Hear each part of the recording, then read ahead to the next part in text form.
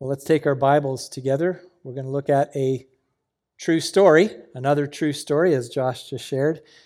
In Genesis chapter 41, we've been making our way through this book of Genesis, and as we've been tracking, I've been trying to make some application, looking at the life of the first people, beginning with Adam and Eve through the formation of the nation of Israel.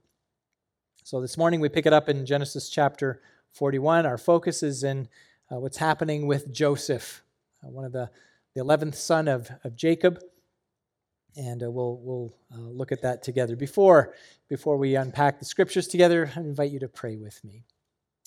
Let's pray. Father, we just sang that we want you to feed us with the food of your word. Speak. And so, Father, we are here gathered, in a sense, at your table, and we are waiting to feed on your word. And God, we do that because it is our daily bread. We want it because your word is living and active. And Lord, I'm merely a messenger here. And what we need to happen in this time is your Holy Spirit to take the living and abiding Word of God and plant it in our hearts, plant it deep within, shape and fashion us in the likeness, Father, of your own Son. That's what we want to happen. So let it be so. Give us attentiveness of mind and heart and attitude that's ready to hear from you, looking past the man, but ready to hear from you. And we pray that you would accomplish your purposes even now for the glory of Jesus. Amen. And we're dealing with all of chapter 41 this morning. As you can see, it's 57 verses. That's long. I'm not going to read it all. I'm going to touch on some sections. And before I get to the specifics of the text, I just want to begin with just some thoughts to kind of gather us into that place where I want us to be thinking about this. I am grateful. I grew up in Canada, as many of you know. That's a nation where freedom is cherished. Now living here for the past 18 years, I know that we are very blessed with freedom in this nation. Now, we may be rightly concerned that some of those freedoms might be eroded, but we still enjoy liberty that is very much the envy of the world. I hope you appreciate that as a gift from God. I realize that in our history that ideal of freedom was not enjoyed equally by all who occupied these lands. The blight of slavery has very much left a deep scar, but the ideal was there. And it was and that issue of slavery was ultimately rectified because freedom is a gift from God and it belongs to all people. But what is freedom? What is that? Is it, as Janis Joplin sang, just another word for nothing left to lose? Is it merely the absence of attachments and responsibility? I think it's worthwhile to think about how we use our freedom and to consider the purpose of it. Now, I'm not speaking nationally. That is important. But I'm speaking personally because what you do with freedom matters. It matters to God who gives it, and it certainly matters to our fellow man. Now, as we look at our text, I just want to give you some description of what's going on where we arrive at chapter 41. Joseph, 11th son of Jacob, had been a slave from the time he was sold by his brothers. He was 17 years of age when that happened. And here we are, as we pick it up in this text, it's 13 years later. He is being granted his freedom. And chapter 41 of Genesis is about how Joseph gains his freedom and what he does with it. So let me summarize the text before us, verses 1 through 8. 1 begins, after 2 whole years. And 2 years prior is when Joseph was in prison. He was in prison with the officials of Pharaoh's court, the chief cupbearer, the chief baker. Here we are 2 years later. Pharaoh has had 2 dreams, and the dreams were deeply troubling to him, and none of his magicians, none of his wise men could interpret them. That's 1 through 8. Verses 9 through 13. In response, the chief cupbearer who is serving him, he remembers 2 years prior when he was in prison. That's the last chapter. There, Joseph had interpreted his own dream accurately. He also interpreted the dream of the baker. The cupbearer's dream was interpreted that he would be restored to his position. The baker's dream was interpreted that he would ultimately die. Verses 14 through 24. Pharaoh wants Joseph. He wants this dream interpreter to come and help him. So he has Joseph cleaned up and brought to him, and he tells Joseph that no one has been able to interpret his dreams. Then he repeats the dreams to him. We'll go over the details of those in a few minutes. Verses 25 through 33, if you're following along in your Bibles, and I encourage you to do so. Joseph then interprets Pharaoh's dreams. He tells him that the 2 dreams have one single message. And the fact that there are 2 dreams and not just one means that it is certain that is going to happen. This is a message from God. There will be 7 years of plenty for Egypt, followed by 7 years of famine. From there to verse 36, Joseph then offers his advice as to how Pharaoh should respond. Verse 37 through 49, Pharaoh is pleased with Joseph's proposal and then ultimately gives him the position as second in command and the responsibility to implement his plan for Egypt. Verses 50 through 57, we find there that Joseph is blessed with sons, and then it's a summary of how Egypt has fared throughout the famine and how people from other nations have come to Egypt to buy grain. Now, that's basically a summary of chapter 41. And here's the point I want to leave with you. This is what I take away from this. Joseph was freed from prison. He was freed for a purpose. He was freed to serve. And Joseph was able to serve because, and this is my outline for unpacking this, he was able to serve because he was available. Joseph was able to serve because he was wise. And Joseph was able to serve because he was grateful. Be available, be wise, be grateful. Those are the application points as we consider this for our own lives this morning. Now, the initial audience for this story, the Israelites, they had recently been freed from slavery in Egypt. And so what would they do with their newfound freedom? And for them, Joseph serves as a prototype. For Christians today, Joseph as well serves as a prototype. We, believers in Jesus, have been set free from the consequence and the power of sin. To what end? For what purpose? How? How should we use the freedom that we've been given in Christ? And that brings us to the scripture passage and the application points I want to make for us this morning. You've been freed to serve, so be available. Be available. 2 men, Scott Foster and David Ayers. These 2 men live in different cities, but what they have in common is that they both play goalie in beer league hockey. Now, both have had stellar amateur careers, but neither of them was drafted to play in the NHL. Scott, he's an accountant from the Chicago area, originally hailing from Canada. David is a rink technician, a.k.a. Zamboni driver for the Toronto Maple Leafs. But they have something else in common. They both played in a single NHL game, and they both did so without a professional contract. What they are called is e-bugs. Now, that's not some insect. That's an acronym for an emergency backup goalie. And if you don't know this, NHL teams usually keep 2 goalies on the roster, and they dress them both for each game. Now, if the starting goalie for either team gets injured, the e-bug is told, get dressed.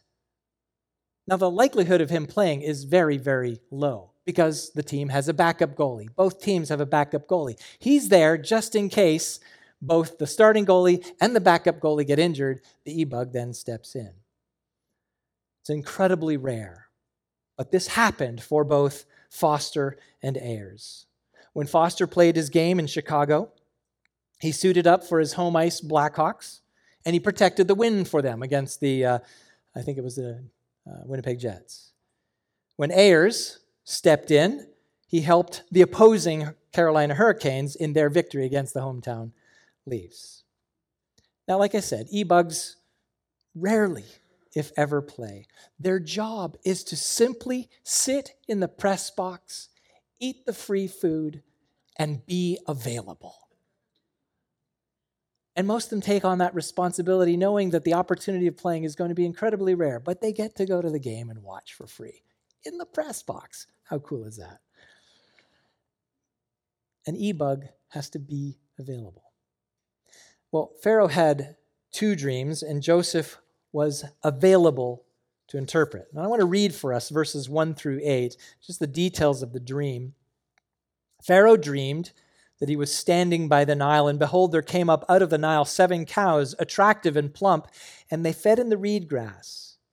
And behold, 7 other cows, ugly and thin, came up out of the Nile after them, and stood by other cows on the bank of the Nile. And the ugly, thin cows ate up the 7 attractive, plump cows.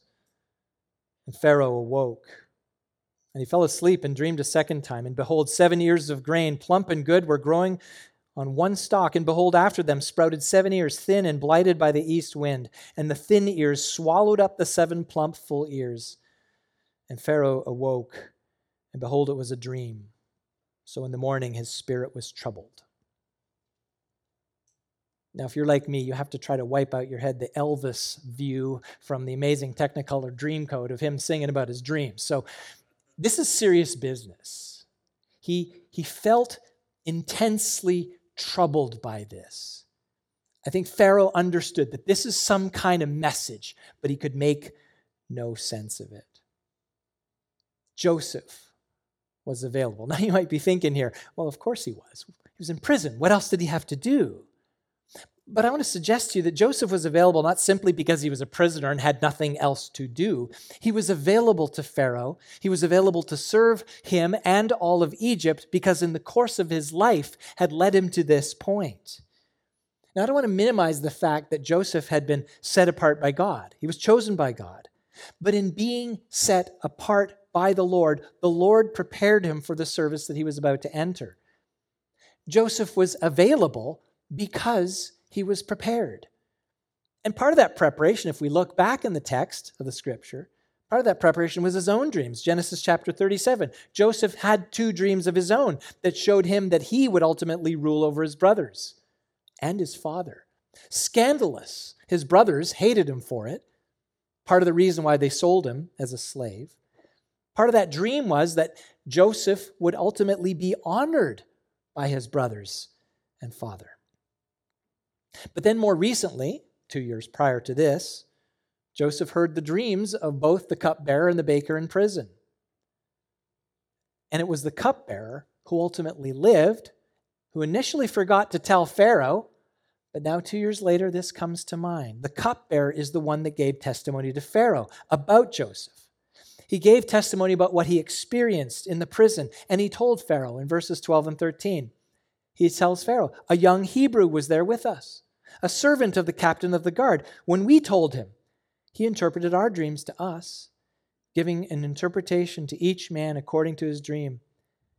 And as he interpreted to us, so it came about. I was restored to my office, and the baker was hanged.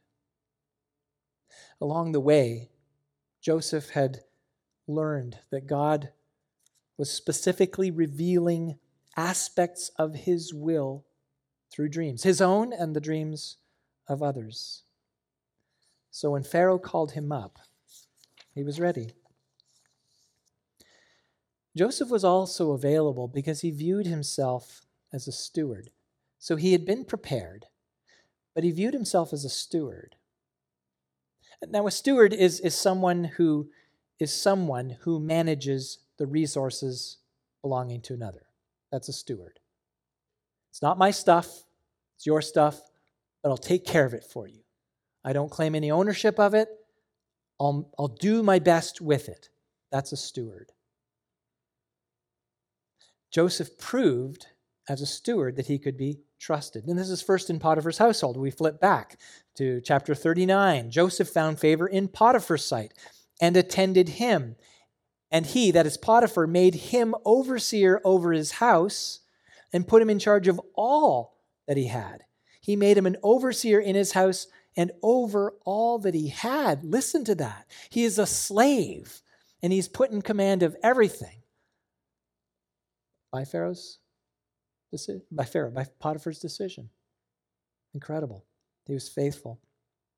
And then when Joseph was removed from Potiphar's house because of the false accusation from Potiphar's wife, in the prison, and the keeper of the prison put Joseph in charge of all of the prisoners who were in the prison. Whatever was done there, he was the one who did it. The keeper of the prison paid no attention to anything that was in Joseph's charge. Now understand, now put ourselves in Joseph's sandals. In both situations, some injustice was done to him to put him in the place where he was. He was in Potiphar's household because he was sold as a slave. He was in prison because he was falsely accused by Potiphar's wife of a sexual advance. He could well have been embittered. I'm stuck here in this prison. I don't owe anybody anything. Well, that wasn't his attitude. Instead, what he did was he carried himself in each circumstance as one who is going to give an account to God. Now, think about myself in that circumstance. How would I react? Would I get over the bitterness of being sold as a slave? Would I get over the bitterness of a false accusation? Joseph viewed himself as a steward. And so then when he is called to serve the king of Egypt and interpret his dream, he stewarded his ability to Pharaoh. He told Pharaoh that he was not going to be able to do anything apart from God. Verse 16, when Pharaoh told him the dream, Joseph answered Pharaoh, "It is not in me. God will give Pharaoh a favorable answer." God will give it. He says God will give it. He doesn't claim any personal insight. He says God will give it. See, Joseph's ability was not something he had apart from the Lord giving it to him. And so in serving Pharaoh and all of Egypt, he was stewarding, using something that didn't actually belong to him. It was an ability given by God. And get this, and because it was from the Lord, it was for the Lord. Because it was from the Lord, it was for the Lord. Now, if we didn't know the end of the story, we might wonder, why would the Lord help a nation that might be an enemy? In revealing to Pharaoh the Lord's interpretation about the dream, what Joseph was doing in part is he was fulfilling the very blessing that the Lord had given to Abraham. From the beginning, God has intended for his people to be a light to the nations, so that as they lived their lives, they would ultimately point others to the Lord. God intended for his people to be a light to the nations. And Joseph functioned as a light to a nation of the goodness of God. Here's the promise to Abraham: I will surely bless you, and I will multiply your offspring as the stars of the heaven and as the sand that is on the seashore. And in your offspring shall all the nations of the earth be blessed. Now that all ultimately would come to pass in the revelation of Jesus, the Messiah of God. But all along the way, the Israelites, the people of God, were set apart in order that they could point the nations to the Lord. And Joseph did that. Brothers and sisters in Christ, you and I have been freed from bondage to sin in order to serve the Lord. In order to serve the Lord. We're not free to be free to ourselves. We've been freed to be freed to service to the Lord. There's 2 times in 1 Corinthians, the Apostle Paul told the believers there, you were bought with a price. Your life has been purchased. If you're a child of God, a great price was paid for your welcome into the family of God. You know this. And if you don't know this, hear this. Jesus died in your place. His human life was offered up for your eternal life. He suffered in his body. He died on the cross so that you could be reconciled to God. So now what? Now that you've been reconciled to God, now what? Be available to serve the Lord. Understand that what you do in any given moment could be preparation for some greater responsibility to serve. So what you're doing now, understand, whatever that is, if you're walking obediently, not if you're in rebellion, but if you're walking obediently, if you're seeking the Lord, as minimal as that may seem to you, as maybe unimportant as it might seem to you, whatever you're doing now may be preparation for some greater responsibility. And also remember that whatever is unique to you, your preparation, your inclinations, your personality, your skills, your abilities, your resources, whatever, all of these are from the Lord to be stewarded for his purposes. Peter says this, the apostle, in his first letter, as each has received a gift. Notice, he does not say, if you have received a gift. No, as each. That's a given. You have stuff. You have gifts from God. As each has received a gift, use it to serve one another as good stewards, right? You're managers of something that doesn't belong to you, as good stewards of God's varied grace. Whoever speaks, as one who speaks, oracles of God. Whoever serves, as one who serves by the strength that God supplies, in order that in everything God may be glorified through Jesus Christ. It was the grace of God that put Joseph where he was, whether that was in Potiphar's house, the prison, or Pharaoh's court. And because he was available to serve, he was a blessing to others, and he brought honor to the Lord. So whatever you have, time, resources, abilities, these are from the Lord, so they are for the Lord. Be available and let your light shine before men, that they may see your good works and glorify your Father who is in heaven. You've been freed to serve, so be available. You've been freed to serve, so be wise. Be wise. I saw this t-shirt recently. It has the outline of the state of Oklahoma. Maybe you've seen this. In the middle, there's someone in a lawn chair holding a drink and looking upward. And over the top, it says tornado watch. I like that. I think there's a Nebraska version of it too. It's funny to me because I've been that guy. When the sky turns green and they've reported and the sirens go off, I go outside and watch. Now, I've never been in a tornado, and so maybe I'm a little bit too cavalier, and some would say that's not wise. And I think I agree. It's not wise. You can't always see it coming. When the sirens sound, they're communicating something of danger that requires an action. And wisdom is proved by what you do in response, right? Now, when Joseph interpreted Pharaoh's dreams, what did he do? What did he do? Did he just say, there it is, Pharaoh. Good luck with that. See ya. No, he didn't do that. He offered up a solution. Joseph said, verse 33, now therefore, having interpreted the dream, saying that it's going to be 7 years of plenty, then 7 years of famine, he gave him the interpretation.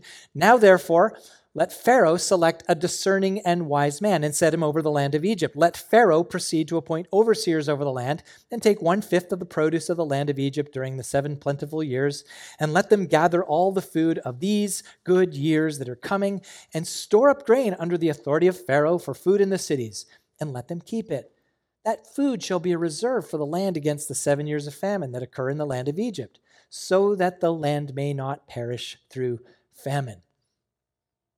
Brilliant plan. Now, it's interesting to me that Joseph didn't tell Pharaoh how to be wise. He didn't tell him. He didn't tell him how to be wise and discerning. He said, let Pharaoh appoint. And perhaps, and I'm just guessing here, perhaps Joseph was reflecting on his fickle nature. Remember how his cupbearer and baker had offended him and he chucked them in prison? He killed one and restored the other. What's the difference? They both had the offense. Pick this one. Perhaps Joseph thought, Pharaoh needs help. And I don't doubt that in this plan, he's offering up really his own services. Verses 37 through 45, Pharaoh recognizes that Joseph is the discerning and wise man. He then gives him authority over his house and all of his servants, really effectively making him prime minister of the land of Egypt, the second in command over everything. And he even gives him his signet ring, signifying that Joseph now has legal decision-making authority. Yet, Pharaoh maintains his kingship. Moreover, Pharaoh said to Joseph, I am Pharaoh. I'm still in charge here. And without your consent, no one shall lift up a hand or foot in all the land of Egypt. So he maintains his place, but says, really? You got it, Joseph. Take care of it. Then Pharaoh made sure Joseph was outfitted in the garments, keeping with his station, gave him a chariot, and he ordered. This is how much he put in for Joseph. He ordered that he should be honored, requiring the people to bow the knee to him. And then to top it all off, he gives Joseph a noble woman, Asenath, to be his wife. So we can see in this that Pharaoh recognized Joseph's wisdom. Joseph had insight. He had a plan to ensure Egypt's survival. And this would ultimately work for the benefit of Joseph's family as well. We find that out later. They likewise will experience that same famine. Now, there are a lot of things that are part of wisdom. But just looking at Joseph's life, what was part of his wisdom? Well, first of all, Joseph was morally upright. A wise person is morally upright. He resisted the sexual advances of Potiphar's wife, even costing him his freedom to serve in Potiphar's house. He ended up being thrown in prison. He paid for it, but he was morally upright. He was wise, and it showed in his uprightness. But his wisdom also showed that he served his authorities faithfully. He had proved himself way back when he was a young boy in his father's house. His father honored him for it, gave him that multicolored coat, right? He proved himself ultimately in Potiphar's house, being entrusted with everything. He proved himself in prison, being in charge over all of the other prisoners. And Joseph sought the word of the Lord. Now, there's no needing of dreams today, brothers and sisters, okay? We don't need to depend on dreams to understand the will of God. We have the scriptures laid out before us, but before the scriptures are written down, God communicated in dreams, and Joseph sought that from the Lord. He sought the Lord, who ultimately revealed his will through dreams and the interpretation of them. Wisdom comes from the Lord. It says in Proverbs 9:10, the fear of the Lord is beginning of wisdom, and the knowledge of the holy is insight. See, that's where Joseph got his wisdom. He feared the Lord. And so when you seek the Lord, when you submit to the Lord, you're acknowledging that he knows all, that he sees all, that he has all the power, he has all the wisdom. And so really, thinking about Joseph, where else should he turn? Where else could he turn? And as you think about your own life as being one who was freed to serve, where else would you turn? Wisdom is from the Lord. You've been freed to serve, so be wise. And third, you've been freed to serve, so be grateful. Be grateful. Now this, I think it might be true of every generation. The older generations tend to be critical of the younger ones. One of the generalized complaints perhaps you hear about is the boomers complaining. It's like, I'm on the tail end of the boomer. I'm like the last of the boomers. But perhaps you've heard this. The boomers complain that the millennials are entitled, right? They act as if society owes them something. Now, if that is true, who's at fault? Their parents. The boomers, right? Of course, entitlement isn't unique to one age group, one generation. The sense of entitlement is really, at its core, a lack of gratitude. If you think you're owed something, you're not a grateful person. But alternatively, one who is grateful, one who has genuine thankfulness. You see that in a person, it's a beautiful thing. It's so endearing. You just want to be around a grateful person, don't you? And I think it's true. People who are demanding and entitled, they tend to repel others. And I take it from our Bible story that Joseph is a grateful man. And you might be wondering how I get there. Verses 50 through 52. This is just some details about Joseph's life in the context of the larger story. Verses 50 through 52. Before the year of famine came, 2 sons were born to Joseph. Asenath, the daughter of Potiphar, priest of On, bore them to him. Joseph called the name of the firstborn Manasseh, for he said, God has made me forget all my hardship and all my father's house. The name of the second he called Ephraim, for God has made me fruitful in the land of my affliction. Now you may be thinking, but it doesn't really say anything about his gratitude. I think it's implied here. Joseph had hardship. From 17 years of age to the age of 30, he was hated, sold by his brothers as a slave. Then he is in prison for a false accusation. Then he is elevated to prominence in Egypt. And in the midst of that prosperity and plenty, he has 2 sons. And he gives them names. Manasseh, causing to forget. Ephraim, doubly fruitful. And what those names are a memorial to what God had done for him. So every time he uttered one of his son's names, every time he heard his son called out, he was being reminded of God's rescue and God's provision. God took me out of captivity. God prospered me. I know it's a small thing, but if you name your son after God's goodness to you, I think that's a real expression of gratitude. And if anything should mark the child of God, it is gratitude. That's Joseph's story. In fact, that's the story of the Israelites who were chosen by God from all of the other nations, set apart.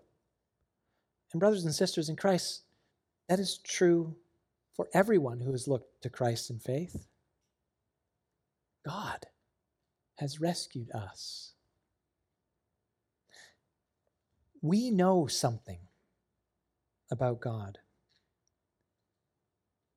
As his children, we know something about him that is unique. We resonate with one of the most repeated sentences in all of the Psalms, which says, "Oh, give thanks to the Lord, for he is good. His steadfast love endures forever." We believe that. He is good. His steadfast love never ends. But we know this too. God owes us nothing good. Nothing.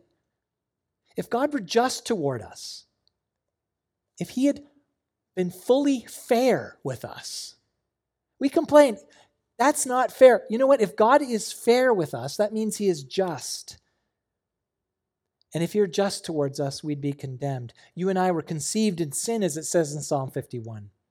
We have a record of sin against God that would be impossible for us to enumerate. It would be impossible for us to understand the full depths of our sin against God. Romans 6:23 tells us that the wages, what we have earned from God, that's death. That's eternal separation from God. That's what we're owed. That's justice.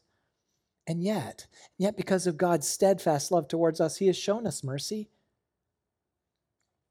Romans 5:8, God shows his love for us, that while we were still sinners, Christ died for us. God didn't wait for us to fix ourselves up.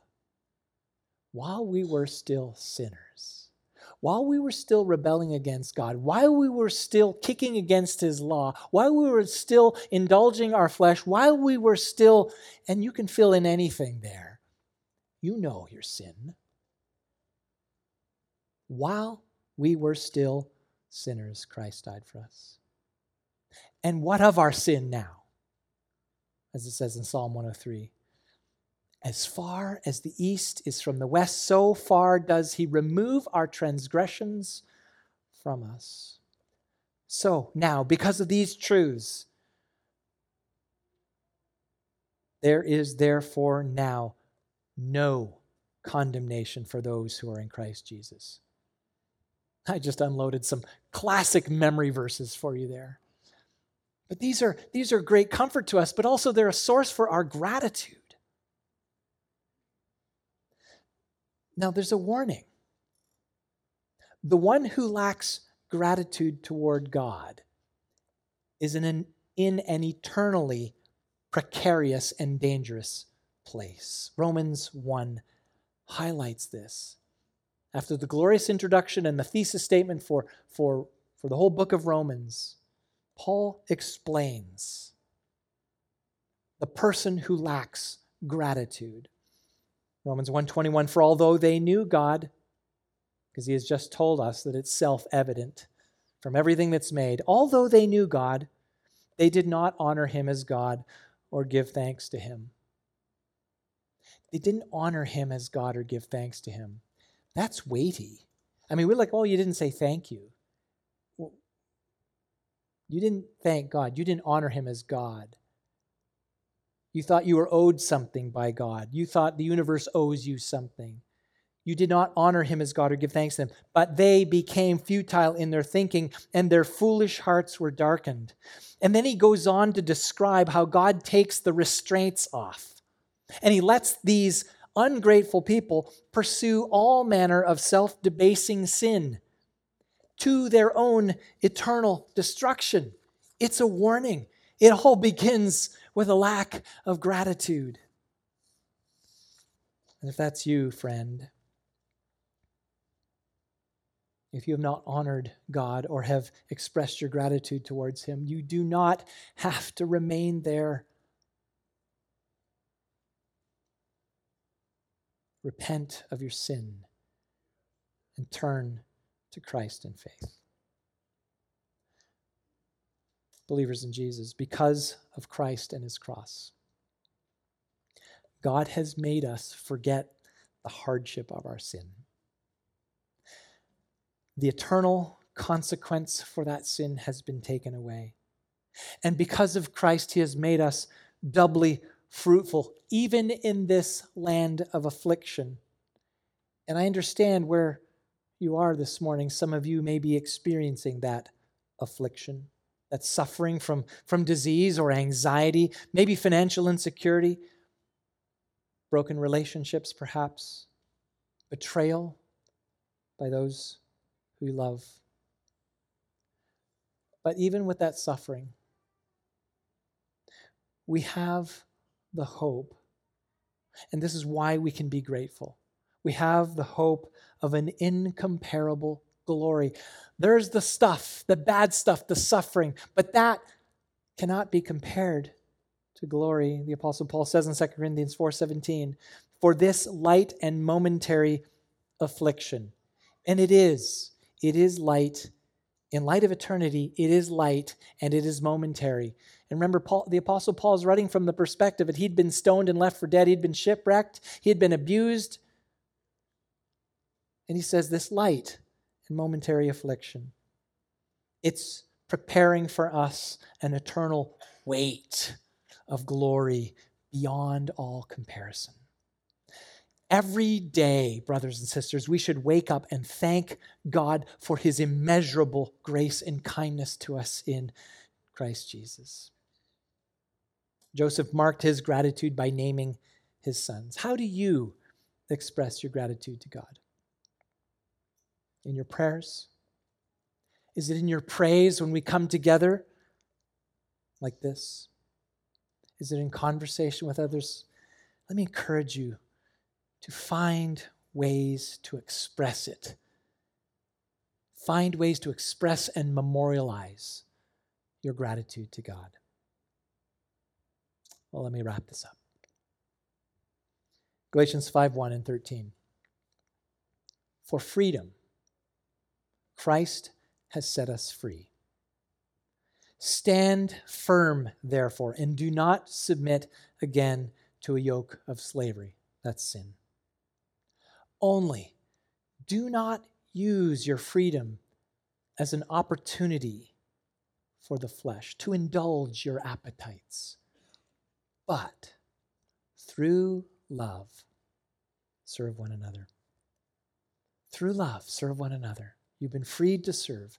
Through love, serve God and express that service to God by loving and serving others.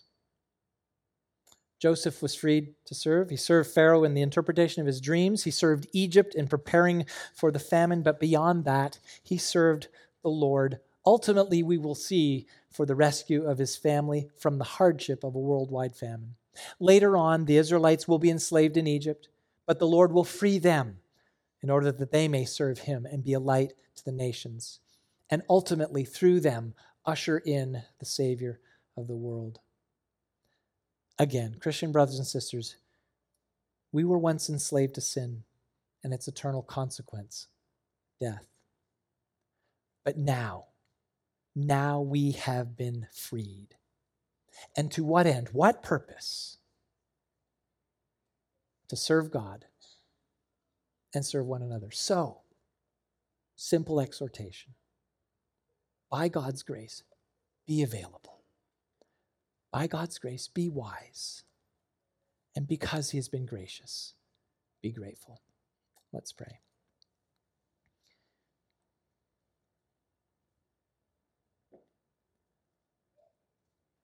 It is only by grace, God, that we stand before you. It is only by grace that we have our sins forgiven. It is only by your goodness and your mercy that you cast our sins as far as the east is from the west. It is only because of your goodness to us that we have anything at all. And so, Father, we thank you for calling us to yourself in your Son. And would you remind us through your word today, by your Holy Spirit, that we've been freed to serve you, that we exist in this world to be instruments in your hand. So teach us in our hearts to be available. Help us to seek you in your word to be wise. And in all that you've done, Father, remind us that it all comes from your hand. It is your goodness. So increase our gratitude so that Christ may be glorified in each of our lives. And as a result, we can be a light to those around us. We pray in Christ's name.